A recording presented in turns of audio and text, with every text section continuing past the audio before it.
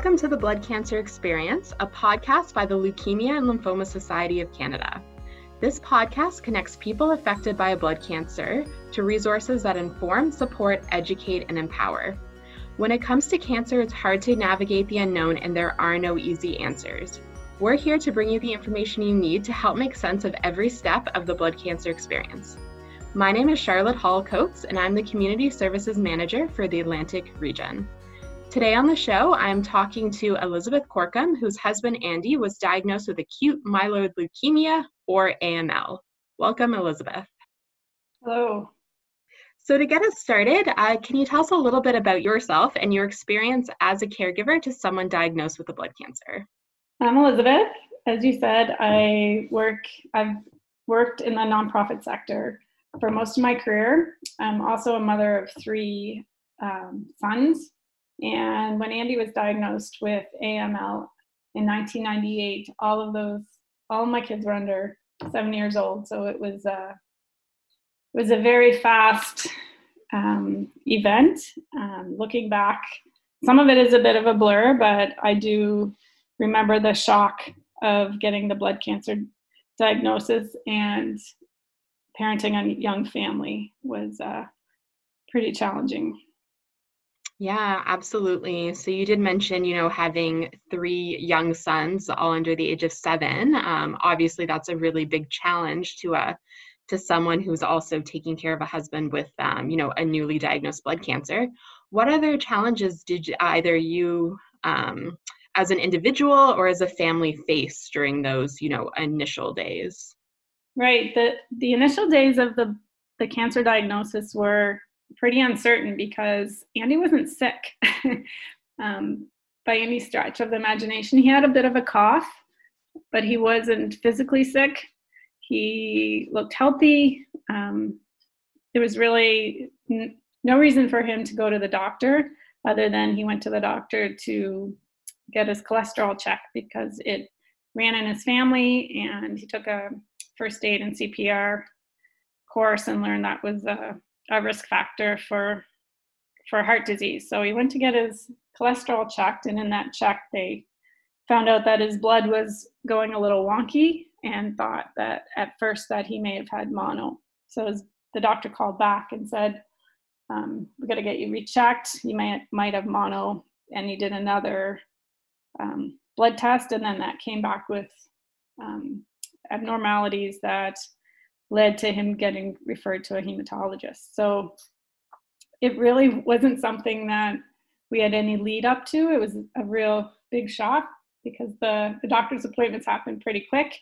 And then hematology was the next day, called us in and said, we need to do a bone marrow test because you might have leukemia, which we really hadn't heard the word that much. So we really didn't know what that meant.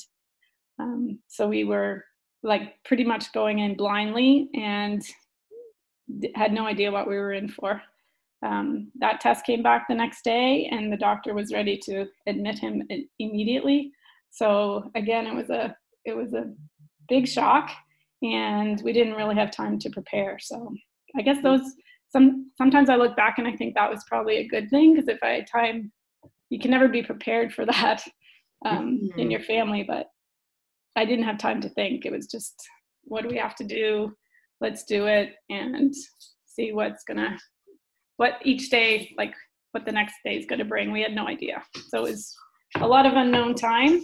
And then also a lot of change in responsibilities, because not only did he have to go to the hospital and I went with him, we had to figure out who's going to look after our kids. So that was a huge shift in our daily routine for sure.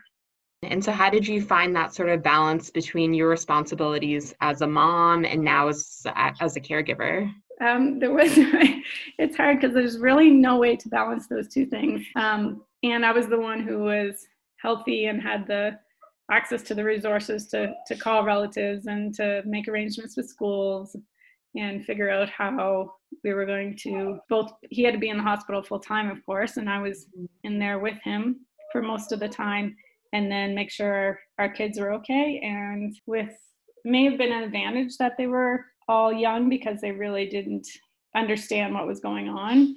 and just their resilience at that age was pretty incredible. And they liked seeing their relatives all the time and couldn't really understand what was going on. So Yeah, for sure. yeah.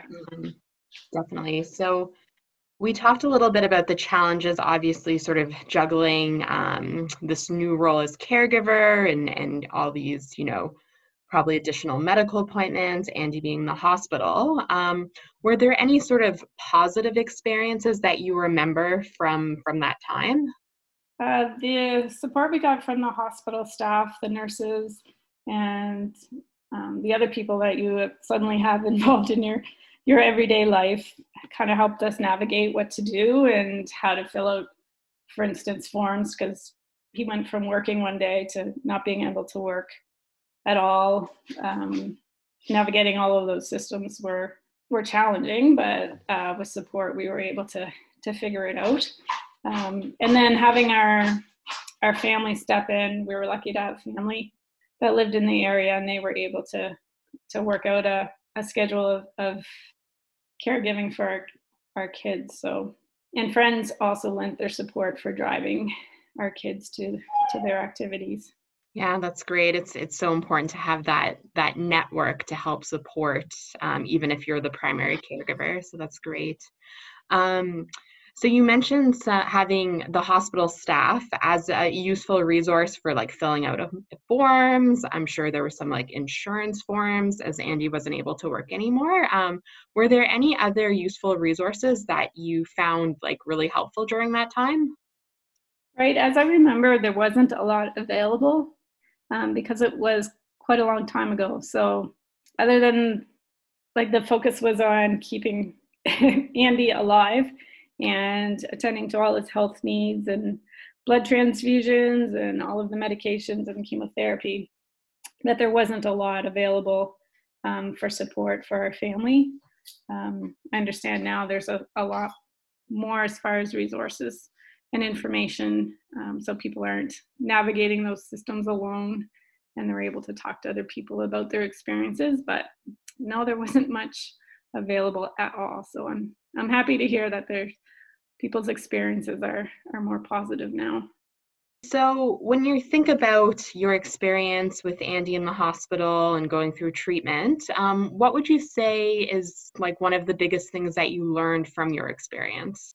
The thing I learned about my experiences is that to take care of someone else, you have to take care of yourself first, because you're not going to be capable or effective, or like if your cup's empty, and it's hard to give your loved one what they need, and they rely on you for a lot of things like emotional support, physical support, mental health support, and if you're in a romantic relationship, that's a whole nother factor. So taking care of yourself, I think, is vital. I made sure I exercised, ate well, took breaks,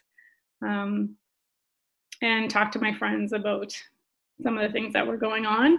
That's the biggest thing I learned is you need to take care of yourself. Yeah, absolutely. I think that's always important for caregivers to make sure to remember that you need to kind of take care of yourself in order to be, a good caregiver for others. So to kind of wrap us up, do you have any advice that you'd want to share to others who may find themselves supporting someone with a blood cancer? My advice is, if people are offering to do things for you, to say yes. And sometimes people don't know what they can offer, what they can do. So don't be shy to ask them and give them specific tasks that they can help with, and don't think that you're burdening them with things that they don't want to help with. They just might not think of things or know how to help. So just learning how to say yes and asking for help are the biggest ones.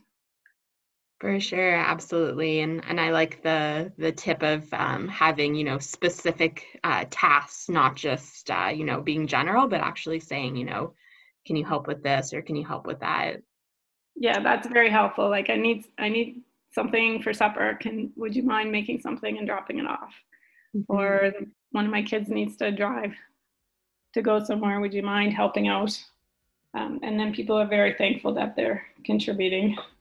Well, thank you so much for taking the time to speaking with us today, Elizabeth. If listeners have any questions about caregiving for someone with a blood cancer, or if they need support navigating their experience, I encourage you to connect with the Community Services Manager in your region. You can visit bloodcancers.ca to connect with us. Until next time, stay well. This podcast was made possible thanks to the support of Pfizer. Thank you for listening to the Blood Cancer Experience podcast series by the Leukemia and Lymphoma Society of Canada. You can find us wherever you access your favorite podcasts, so be sure to subscribe and leave us a review. If you have an idea for the show, we'd love to hear from you. Send us an email with your comments or suggestions to canadainfo@lls.org. The Leukemia and Lymphoma Society of Canada is dedicated to funding cutting-edge research and supporting people affected by blood cancers. To learn more and access resources including fact sheets, booklets, and webcasts, visit llscanada.org.